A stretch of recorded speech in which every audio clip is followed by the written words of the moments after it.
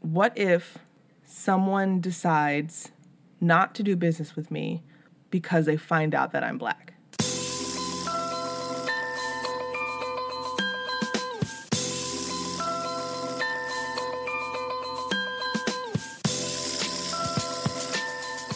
Hi, everyone. Welcome to Black and, a candid conversation about racism, white people, and ways to move forward. I'm April. And I'm Johnathan. And we're brother and sister looking to discuss how race informs important issues, current events, and what white people looking to make a difference can do. This episode, we're really excited to speak to Lauren Fine and Joanna Adjoyan of the Youth Sentencing and Reentry Project based in Philadelphia. But before we get to all of that, April, what's on your mind? Well, as everyone in the universe should know by now, I recently adopted a child. She's a 8-week-old German Shepherd puppy, and she's the love of my life. So that's it. That's what's on my mind. That's it. That's the only thing that's been on my mind for the last, year and a half? Yeah, I was going to say, it's all you can talk about. Great. Episode over. Yeah, right. Okay. Thanks for coming out. But there's more to the story. So, as you know, John, we went to pick up Mac. Wait, do you need to tell everyone your dog's full name? Malcolm James. Her name is Malcolm James because those are both awesome names. And, yeah. Awesome people. Awesome people. There's really there's not much more to it. Like, why wouldn't I name her that? Right. All other names suck. But she goes by Mac. Yeah. Okay. Mac. So, on Christmas Eve, John and I went to go pick her up. It was a 4-hour drive from Philadelphia to the middle of Pennsylvania, Troy, Pennsylvania. And so, we've been planning this for a long time. I was really excited. And then that morning at 5 a.m., when we were heading out on the road, I thought to myself, what if they don't give her to us once they see us? They meaning the breeders. And the thought just sort of crossed my mind, and then we kept driving. So we're driving there. We get to Troy, Pennsylvania, and you look left and right, and there are just Trump 2020, Make America Great Again signs everywhere. It's something. Yeah. It was a lot. And so the thought crossed my mind again. What if we show up to this house after driving for 4 hours, me having, communicated with the breeder over and over again for the last 6 months. Via email. What if when the breeder, a white woman and man, a couple, what if when they see us, they say, no, never mind. We don't do business with people like you, people that look like you. Right. And they remind you, like, in their 70s, probably? I would say, yeah. Yeah. 7-year-old white man and woman. And so as we got closer and closer to the house, I wasn't panicking, but I really thought, like, John, we need to have a plan B. Yeah, the chances of them doing what you just described are not zero. Exactly. They're not high. Yeah. They're not high. I wasn't expecting them to turn us away, but they could have. And what would we do in that situation? And so we talked about it. And there really is no definitive, you never know what you're going to do when something like that happens to you, but the fact that we had to discuss it seriously was... Like, what actually would we do? Would we call the police? So is this notion of having a contingency plan, that's what's on your mind? Right. That day itself, not necessarily because this has happened, before, the thought that what if someone decides not to do business with me or not to partner with me, or not to sell me a product because they find out that I'm Black? What do you do? Yeah. This is the most recent time, getting Mac. We were like, oh, right, like, we're driving to, like, Pennsylvania, which is what people call the like very rural area between Pennsylvania or between Philadelphia and Pittsburgh.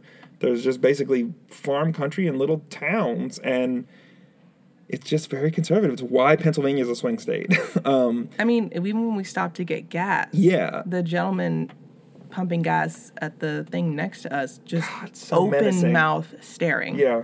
Didn't blink. Didn't close his mouth. Just gawking when we got out of the car. So this is something I think that is important for white people to know, that black and brown people do a lot. We think about these contingencies a lot. In our everyday lives, we've mentioned before how in order to lead lives that are varied and and to interact with sort of business and commerce in a meaningful way in society, black people have to interact with white people for the most part at some point. So the notion that we will encounter people that are racist, overtly racist, and in that they are mean to black people because of their racism, those chances are not zero. I mean, I have example after example I could give you of the same. But yeah, in this instance, we didn't come up with a contingency plan because we were so late to it, right? Like we were like, oh shit, this is real. This could very much, we could open the door and they could be like, excuse me, no way. It didn't hit me that crap. This is an actual thing that could happen until we started seeing Trump Pence 2020 signs. Yeah, and just the way people interacted with us on the way there. Ooh, yeah. The staring and just no one was mean, no one was rude, no one said anything to us.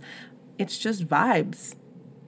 The vibes that you get, and they're not good. And to me, it's like no one said anything to us and no one did anything to us despite their obvious racism, right? Like, these people were not friendly. Like, the dude at the gas station was not staring at us it wasn't a nice way. It was like, he was like, what are you doing here? Right, he was really confused. You've never seen someone, they've never seen anyone. Like, almost startled, like, what the heck? Right. How could you guys be here robbed right now? Yeah.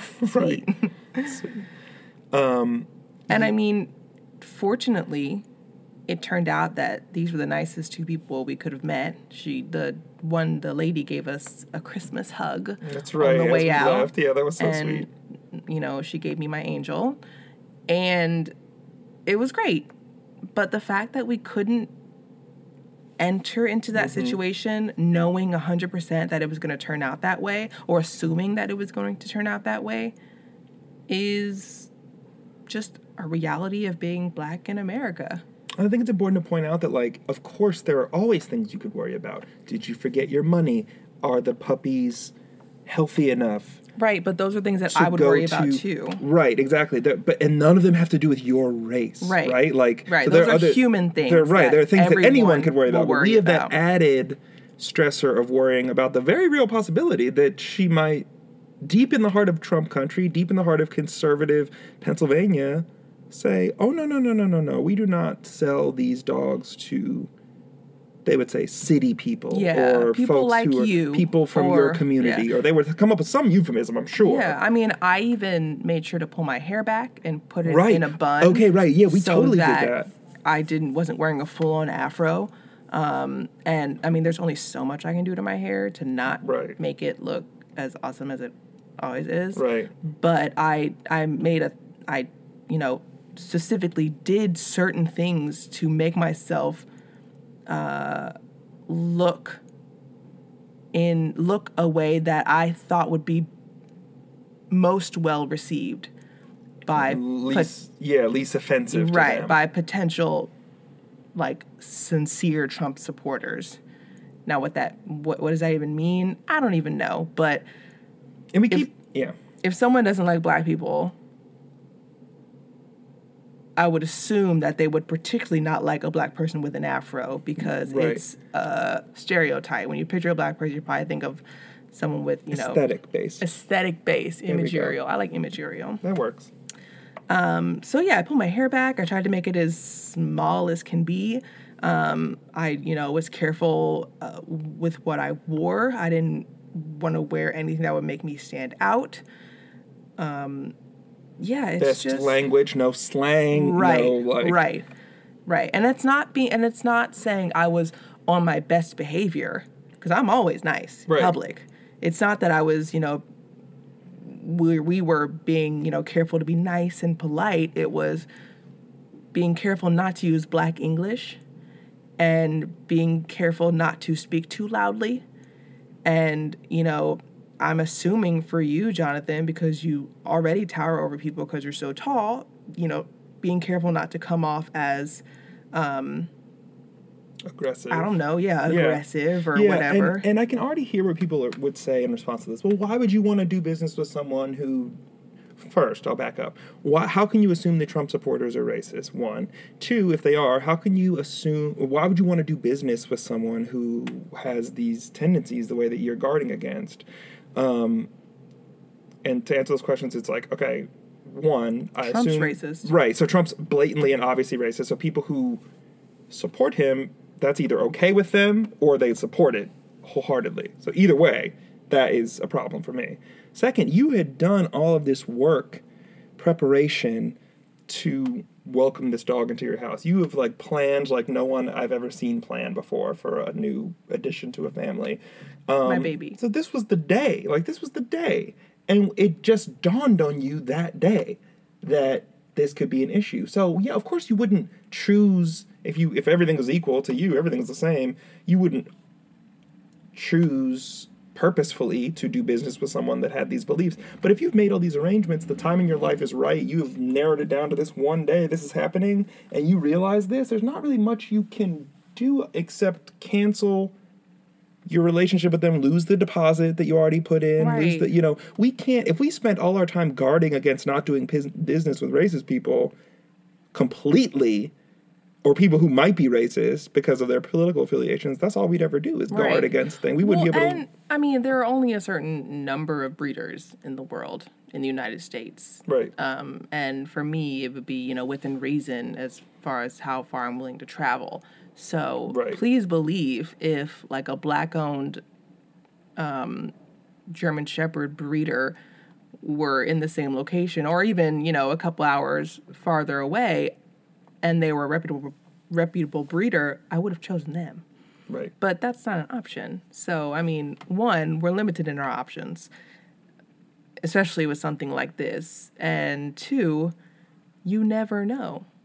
So, I mean, even if this were, a breeder in the center city of Philadelphia, right, and they were, I don't know, Bernie or bust folks. Right. They could still be racist. Of course, right. So it's not like there's no guarantee anyway. There are just, some signs that might lead you to believe someone would be racist. Right. And these people showed all those signs. Right. And I just do think it's important to emphasize that, this is a common thing for Black people. Having contingency plans for things. There are some that we have in place for occurrences that we experience all the time. For example, I was pulled over by a police officer in Los Angeles the other week. And as I'm getting pulled over, I text my family really quickly, hey, I'm being pulled over by police. If you don't hear from me in 30 minutes, text this person. It's a friend of mine who's a lawyer. That's a contingency plan that we have, Black men have in place, because if I'm getting pulled over, there's a risk that something really bad is going to happen. In fact, I was sort of shaken by this, and I wasn't pulled over for any particular reason. He was just sort of harassing me per usual. But it was, hey, family, we have this series of action items in place that should snap into effect if you don't hear from me, because that means this thing that has a higher risk of happening to Black men, i.e. being hurt by police or unjustly detained by police, is potentially happening right now. So that's just another example, a little more serious maybe, right? But that kind of stuff happens all the time. It happens April, you've been shown apartments when you're looking for new apartments to live in Philadelphia, where you're meeting with a realtor or someone who owns a landlord who's going to show you a building. You're meeting way in South Philly and it's you're rolling up okay, like, I hope this person isn't like a violent racist, isn't like or isn't someone who decides that, oh, the house is no longer on the market. Like, today's the day, right? Exactly. Right. It ranges from like, oh, you're not getting this house to I could hurt you today. Right. We have to have those types of overt prejudices and potential harms in the backs of our minds all the time. And so that's why when we talk about white privilege, quote unquote, the privilege, quote unquote, is not having to worry about those things. You have to worry about them for other reasons. Again, you forgot your deposit. You when you get pulled over by a cop, you have something in your car. You might not want them to find out. So you're scared. Like, right. It's things that everyone has to correct for and be afraid of. They're not race They're related. not race based. Yeah. And that's just the sort of big thing. Sorry, I sort of took over your What's on Your Mind segment. Usual. No, whatever. No, it's fine. And it turned out that it was fine. And my now child is an angel. She's very cute. It's just, You will, if you follow, here we go, here's a plug. Follow us on Instagram at Black and Podcast, all written out. And you will be privy to photographs of this precious puppy. There's gonna be plenty, I'm sure. She's perfect. Yes. Anyway, all right. Well, so should we get to the rest of the show? I suppose. Let's do it. All right. So when we come back, we will have our interview with the founders of the Youth Sentencing and Reentry Project.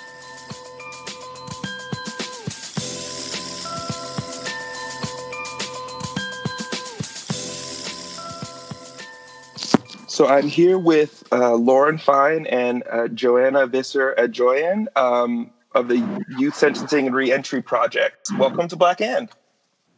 Hey, thank you so much.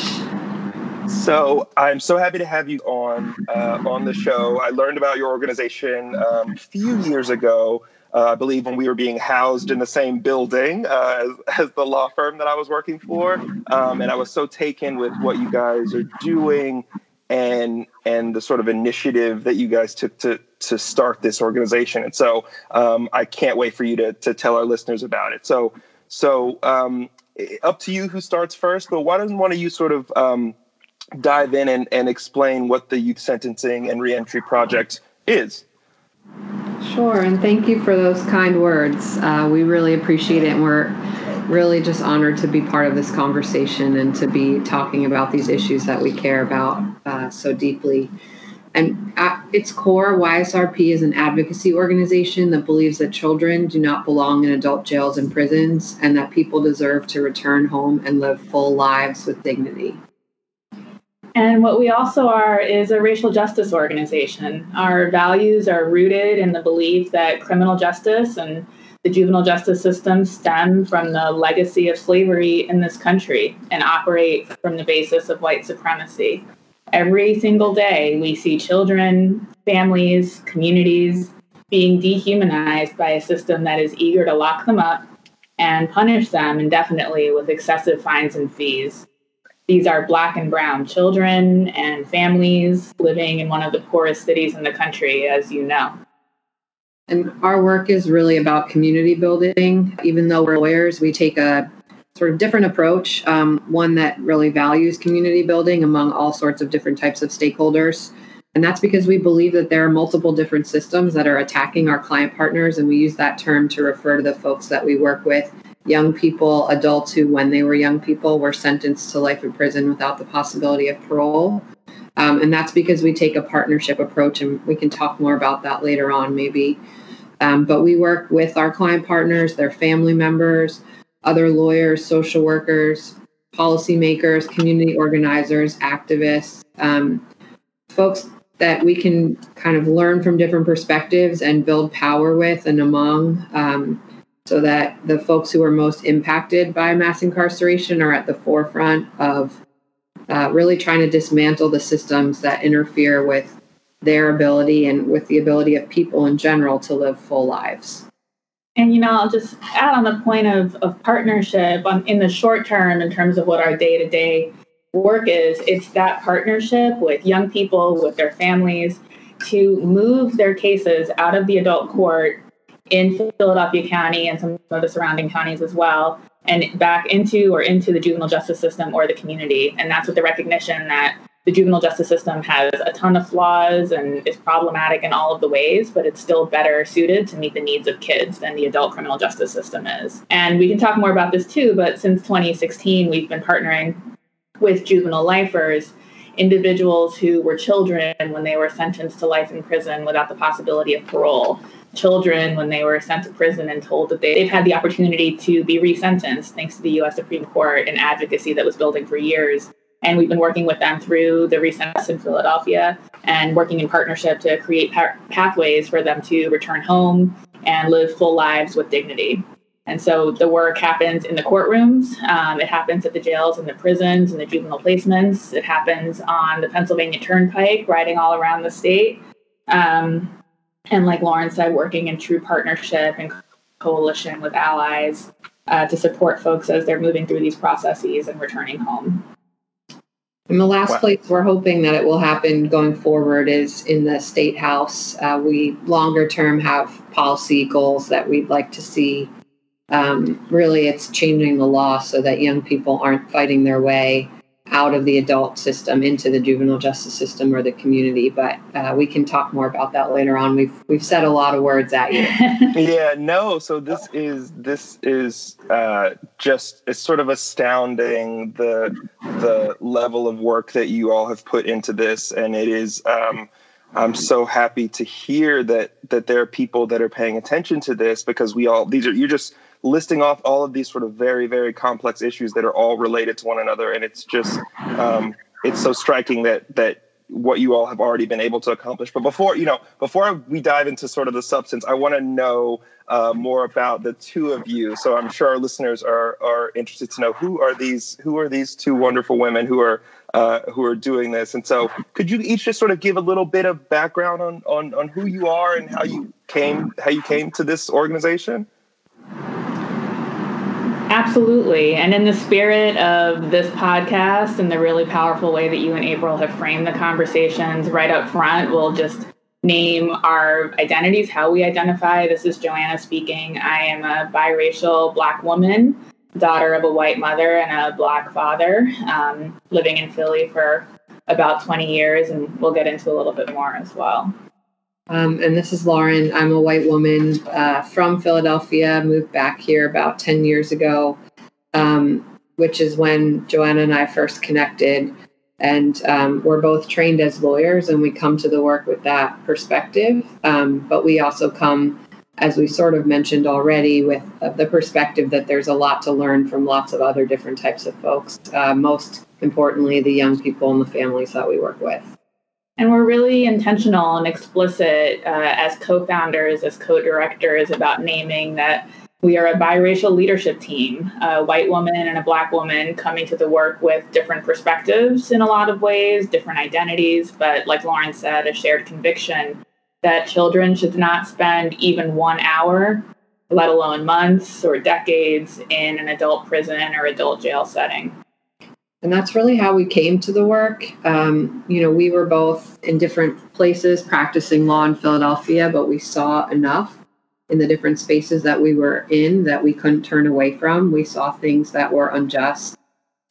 We saw children being treated as if they were adults, and we pretend that in Philadelphia, in many other places as well. We saw the divide, the racial divide in the courtrooms. The folks who were sitting in the front of the courtroom and making all the decisions were primarily white folks, and the folks sitting in the back were primarily people of color, Black and brown folks. And we saw the way that they weren't being valued, that they weren't even being asked to participate in a meaningful way in a process that was directly impacting them and their families. And we saw also that the city that we call home, Philadelphia, has actually sentenced more children to die in prison than any other place in the entire world. We're the only country in the world that sentences kids to spend the rest of their lives in prison. And we learned about how this, exactly. And that was something we couldn't walk away from. We got to know family members who had loved ones serving these sentences, got to hear from them how dehumanizing the process had been, how left out of the process sort of intentionally they had been. even though it most affected them and affected them in ways that are hard to overstate. So it was a combination of a lot of different experiences that we had of, seeing lawyers show up unprepared. Only takes one time seeing a lawyer show up drunk when a child's life is on the line to feel like there's some systemic issues here.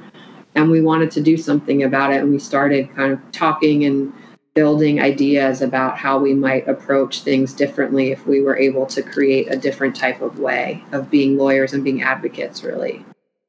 Wow, that's really powerful. And those are some sort of striking statistics about Pennsylvania and the system generally. I'd ask, I guess, could one of you or both of you sort of give us a quick sort of overview of some of the differences between the sort of juvenile system and the adult system, or differences that, or differences that you believe should be in place that are not? I think a lot of people don't really know what this is like other than what they've seen on sort of Law and Order. And so if you could sort of help folks understand where you are situated in this system and sort of what the similarities and differences are between the child and adult systems, that would be helpful, I think.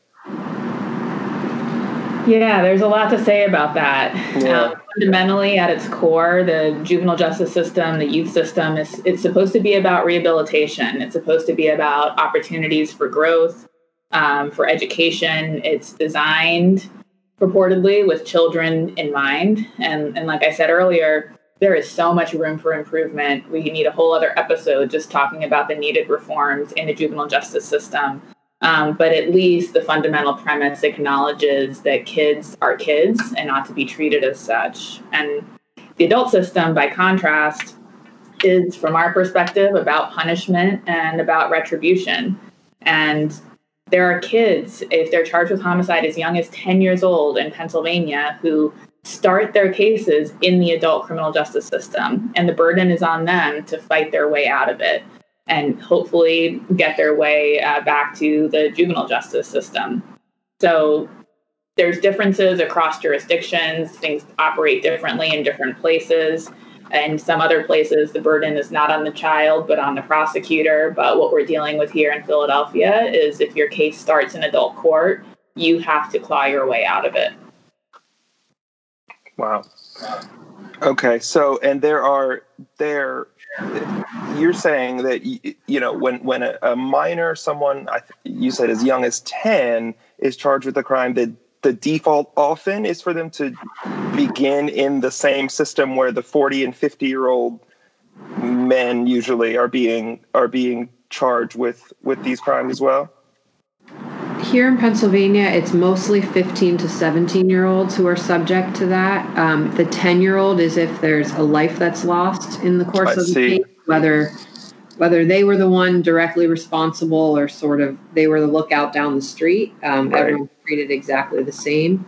But the majority of the young people that we work with who are charged, as you described, just like a 40 or 50-year-old, are 15, 16, and 17-year-olds. Wow. I just think that is worth sort of sitting with, because I don't know that very many people know that. And I just, every time I hear that, it's just sort of striking, because I just, any of us can think of some of the 15 and 16-year-olds we know, and they're children, their brains are still developing. And so that is wild to hear in the worst possible way. We completely agree with you. And it's pretty startling to see it physically too. A lot of our work is going out and meeting folks where they are. And in these cases, that means the jails, the adult jails, where it's, as you said, grown men and women who these places were designed for. And we have lots of thoughts on, the propriety or sort of reasonableness of that for adults too. But when you're talking about a 15-year-old, 120-pound child, and you see them in these oversized jumpsuits with handcuffs around their waist and their feet, it's a pretty disgusting sight. And it was those experiences. It doesn't take too many times of seeing that and feeling what seeing that feels like to think there's something really wrong here. And I think we can say pretty firmly from our perspective and the places we've been that we don't think these carceral settings are fit for anyone, for any human to experience. And then when you add on the layer of childhood and adolescence and trauma, it just makes it that much more tragic to witness. I'm sure. You mentioned reform that is needed. So there's, of course, the larger reform that we sort of keep referring to, that this is not okay for anyone, obviously, within the criminal justice system. But I wonder if you could discuss some of the largest obstacles that are standing in the way of reform, specifically as it relates to the juvenile system. And if you want to just focus on Pennsylvania, that's fine. If you want to just focus on Philadelphia, that's also fine. Whatever you think is will be most meaningful for our listeners.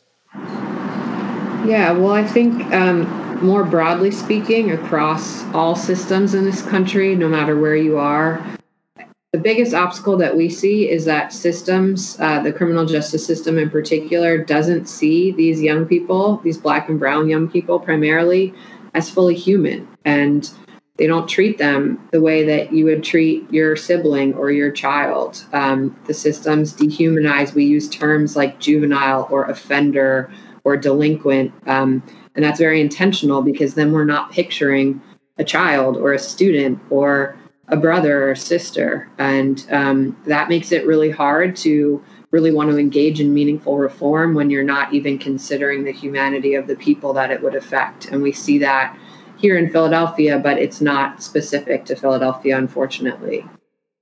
And that, related to that, the obstacles are created by a system being premised and designed around social control, the control of Black and brown bodies, like Lauren said, this idea that children need to be taken away from their homes and communities and then be fixed by other people in other communities. And we see that playing out routinely. That children are pulled out of their homes, sent across the Commonwealth of Pennsylvania to rural counties where they have rural correctional officers teaching their classes and sort of guiding them through the final years of their adolescence. And those are fundamental barriers that are challenging to dismantle when we think about the reforms that are needed. We're just going to pile on here, but another... No, please. This is what we're here for. We can list a lot of barriers. Unfortunately, we're kind of down, but also hopeful. We hope that comes across too. No, it does. Okay, one thing that we've seen, and it's changing for sure to some degree, but the reform efforts are largely divorced from what's happening on the ground. We see in a lot of places. So, folks leading policy work aren't necessarily the folks who have direct experience with the justice system and even just have proximity to it. And we think, Brian Stevenson's one of our heroes. He talks a lot about proximity, and it really matters, and especially matters in terms of leadership. The folks who've been through these systems are often not at the table, and if they are, they're often not treated as equal partners, and their voices are not valued in the same way as folks like us with fancy degrees. And so, it's something that we're trying to address in the small ways that we can here in our small organization. We've hired folks who are directly impacted, who've served, unfortunately, decades of time in prison, to lead aspects of our work. But that doesn't happen enough. And there's a lot of room for more authentic, meaningful leadership from folks who actually are the experts about what's wrong with the system and what needs to change about it. So I should say, as this is you've mentioned this is a podcast about race, and you've mentioned on a couple of times that the sort of system is designed to be a sort of system of control as it relates to Black and brown bodies. I wonder if one or both of you could give some sort of specific examples of how you've seen race play a role in this overall system. So, I imagine there are white children that are being locked up as well. And I'm always imagining sort of what skeptics listening to this podcast would think. So sort of writing off the talk of race as the sort of liberal talking points, because this affects all children, they will say, and it certainly does, or has the ability to. But I wonder if you could give some examples of how you've seen race play a role in the work that you're doing and the sort of these issues that you're trying to address. Absolutely, and it's intersectional. It's not only race, although we think that that's fundamentally the issue at the core here is racism in this country and the legacy of slavery and white supremacy, but it's poverty, it's class, it's surveillance by the police in the communities of where the young people and families we work with live. One example I can share is a young person that we were working with, a young Black teenager, male, came home from juvenile placement, was doing great, was doing everything that he could to try to find a job for the summer to move on with his education, but lives in deep, deep poverty. And as we said at the top, in one of the poorest big cities in the country. And it was taking a long time to connect with that job. He sold a small amount of marijuana from his front porch, and the police were over surveilling, over monitoring his community, and they witnessed that interaction. Would that happen and ended him back up right into another juvenile placement jail cell in the city? And I guess I query, and back to your question, would that happen for a young white person, similar circumstances in a different community where he or she might be living? If class weren't part of it, would the same circumstances occur? All of those sorts of questions should be part of the conversation as well. And we would put those back to the skeptics that say this happens across the board for everyone. Yeah, for sure. I mean, I'm thinking of how casually some people use and exchange and sell, especially marijuana, especially in Philadelphia. It is a city, and I don't know, no shade to Philadelphia. I don't find a problem with marijuana at all, which is why I speak about it so openly like that. It's, I went to college in Philly, and I mean, it's a common part of this sort of social setting for a lot of folks in the area. And it is, I can attest as well to the sort of, the particular neighborhoods that are being over-policed and over-surveilled. It's race and socioeconomic class for sure. So I appreciate you guys giving that example. You mentioned, young juveniles being sentenced to decades of their life in being incarcerated for decades of their life. If you could just talk about that for a little bit. I mean, I'm not asking, I guess, for specific examples, if you don't feel comfortable sharing them or if it's not appropriate to share them. But again, I'm thinking of our listeners. I don't know that people realize that children are sentenced to decades of their life in prison. And so if you could sort of just talk about that and sort of, what you've seen and sort of what you now know that does to people in those circumstances from such a young age.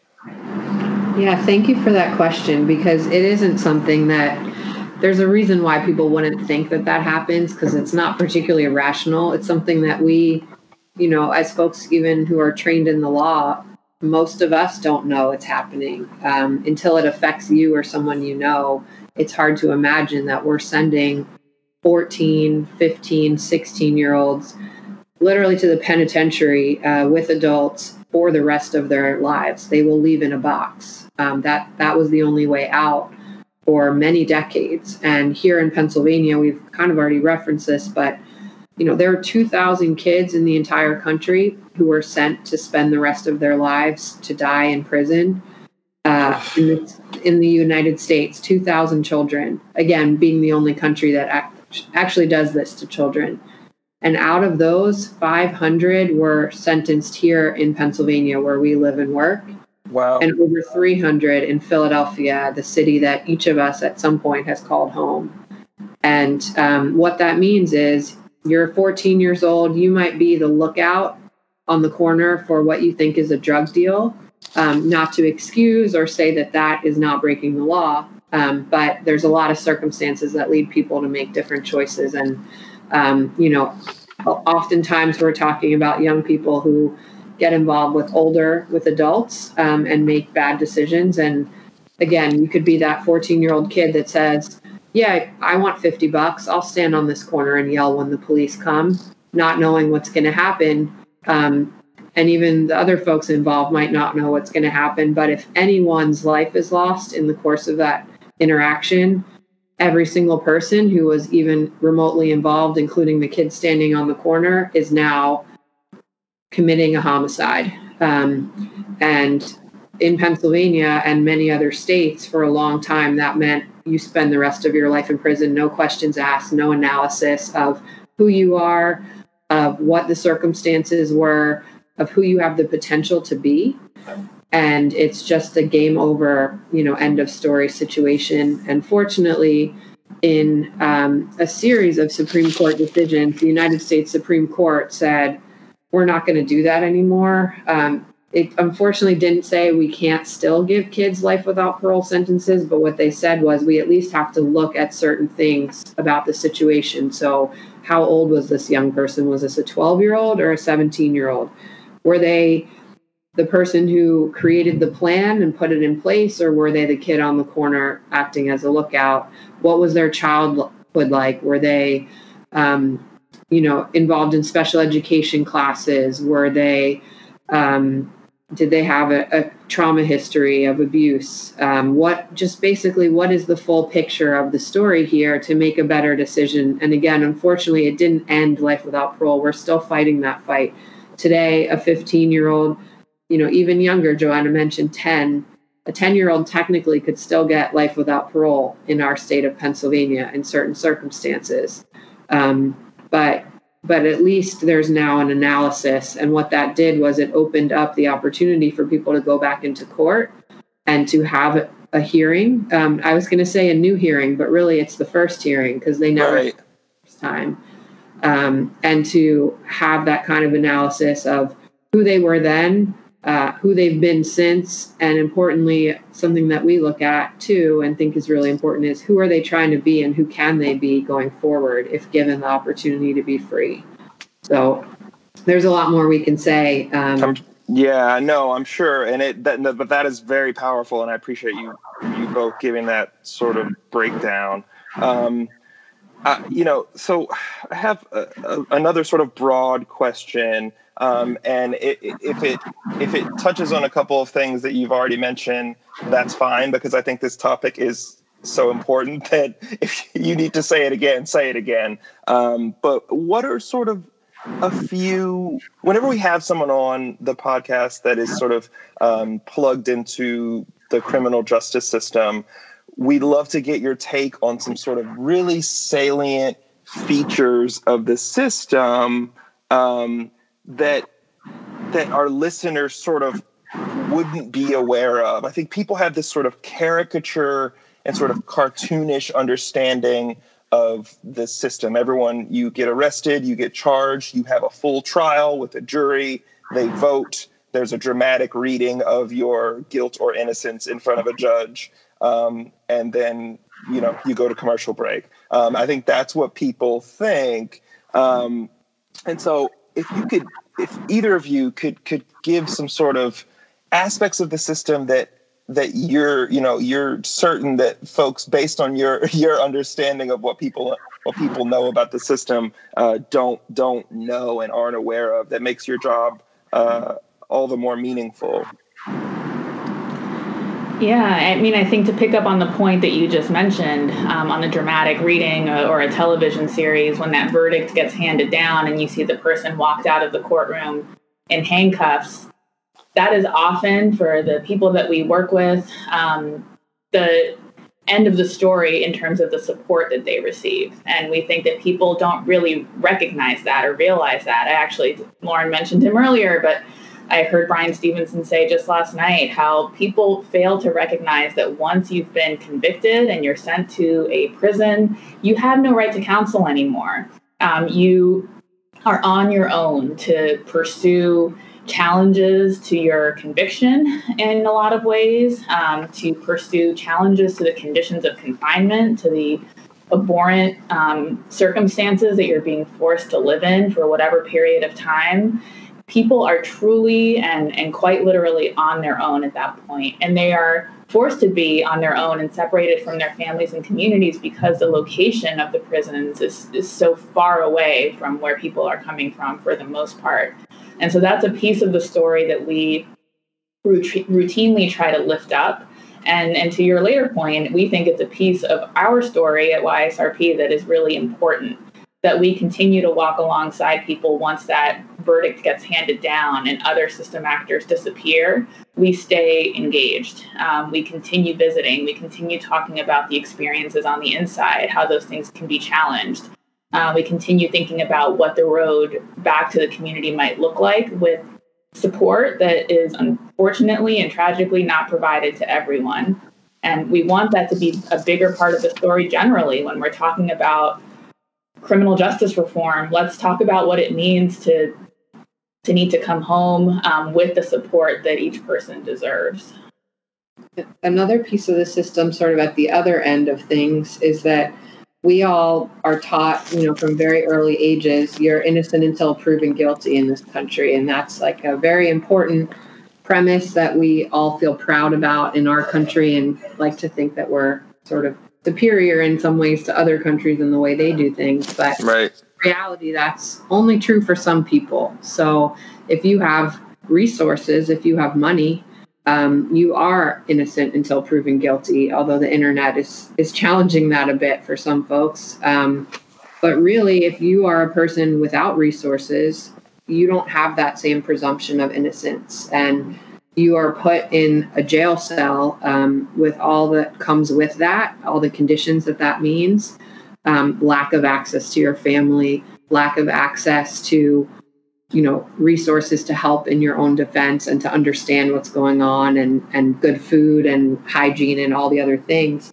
And people often will act accordingly, and they might take a deal, for example, for something that they didn't do, just to get out of that situation, because as long as you're sitting there, you feel pretty guilty. It feels like they've already decided what your case is going to be when you're just stuck in a place that you don't have control over. And so, for folks who can't make bail, they're stuck there. And that leads to a lot of outcomes in our system that I think none of us would be proud of and feel good about.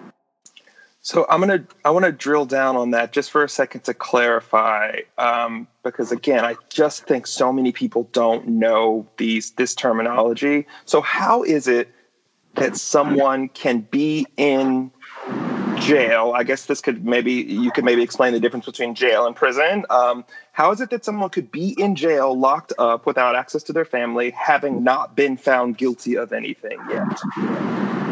It's a great question.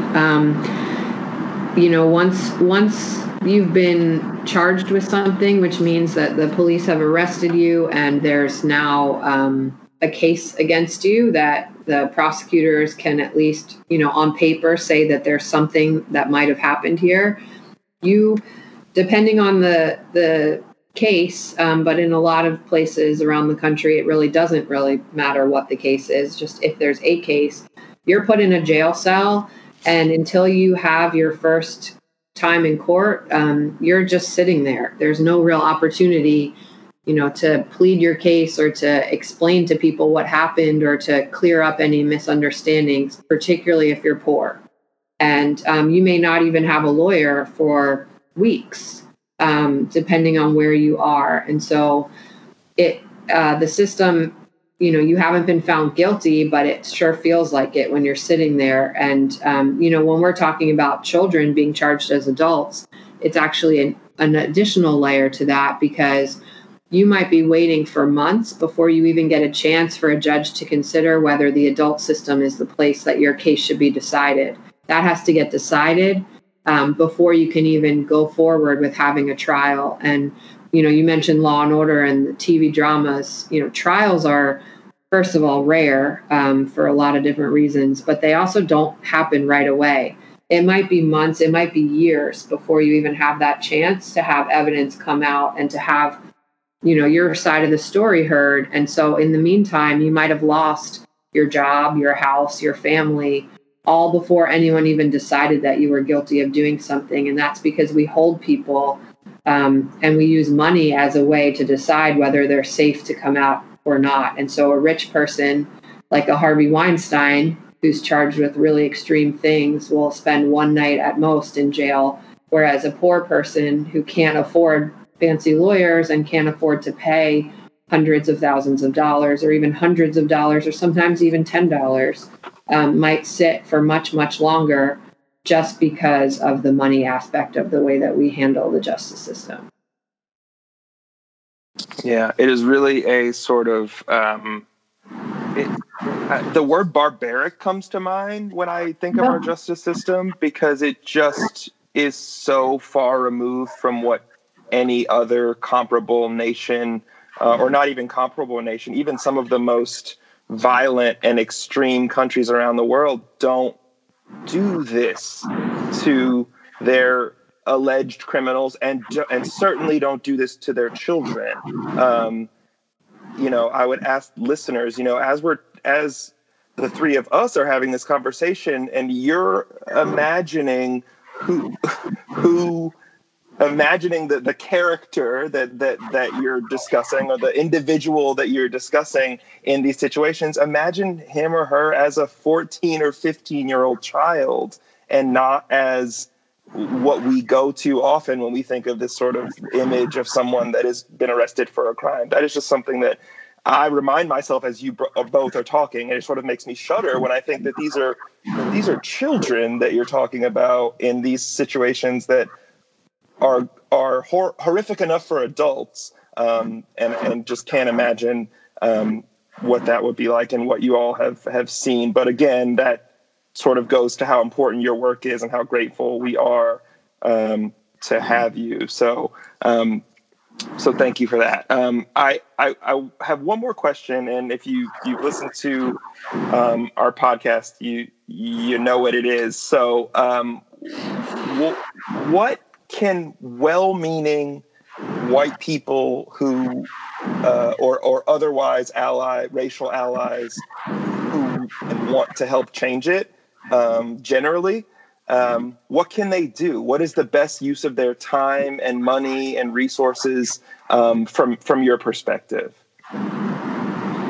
Well, in terms of use of time and how people can show up maybe differently in their lives and in their interactions, having heard this conversation and others, we urge white people, our white allies, especially white lawyers, to resist the notion that they are saviors, to reject saviorism and ownership in general, and to actually acknowledge and celebrate and see that the young people we're talking about, the individuals who are locked away in cages, are experts of their own life experiences and ought to be leading these movements and these conversations, and any real meaningful change that we're going to see in these systems. So, we've been in conversation publicly and here just in our office talking about this notion of what does it look like to reject saviorism, to engage in some directness and explicit naming of that.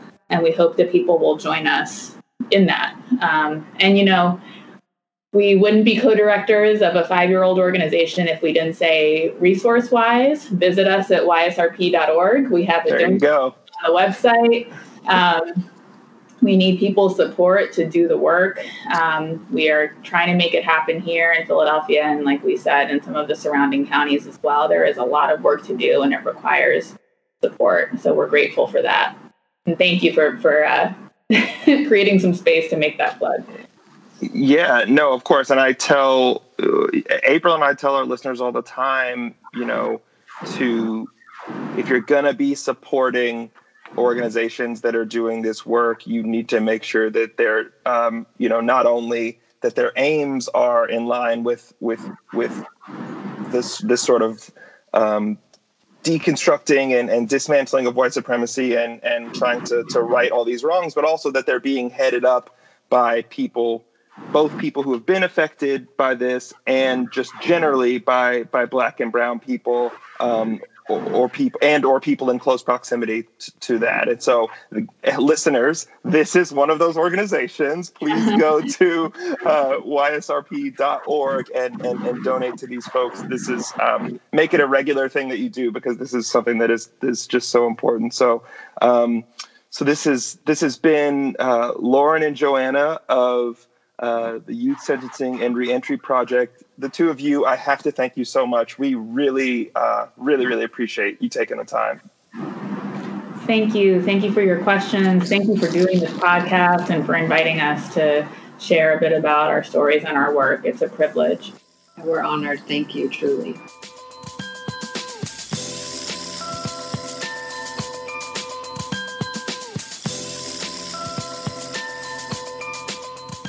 This week's action item deals with Indigenous people. Our challenge for you this episode is to do some research and look up the land that you live on, where your house or apartment sits in your city or town, and look up what group of Indigenous people resided on that land before the colonizers arrived and pushed them away from it, either by murder or by disease or by trickery or by, formalized war. Some sort of theft. And look up the land, look up the group that used to reside where you live, and think of ways, and there are creative ways to do this, think of ways to incorporate thanks and appreciation and penance. I wouldn't even say thanks and appreciation. Yeah, what would you say? Because I would steal and say thank you. Right. Penance and reparations. And reparations. Yeah, that's well said.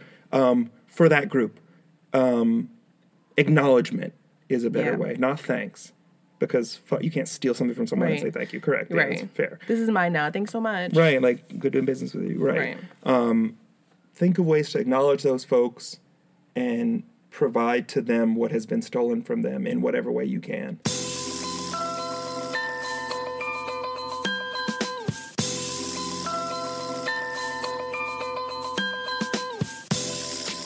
This episode of Black Ann was produced by us, April and Johnathan Perkins. It was edited by me, and our music is by Fifth Child. You can find more of his work at fifthchildmusic.com. That's number 5, fifthchildmusic.com. You can find Black Ann wherever you listen to podcasts. If you like what you heard today, please feel free to rate, review, and subscribe to the show. Also, be sure to tell your friends. And until next time, be mindful, be vigilant, and keep asking questions.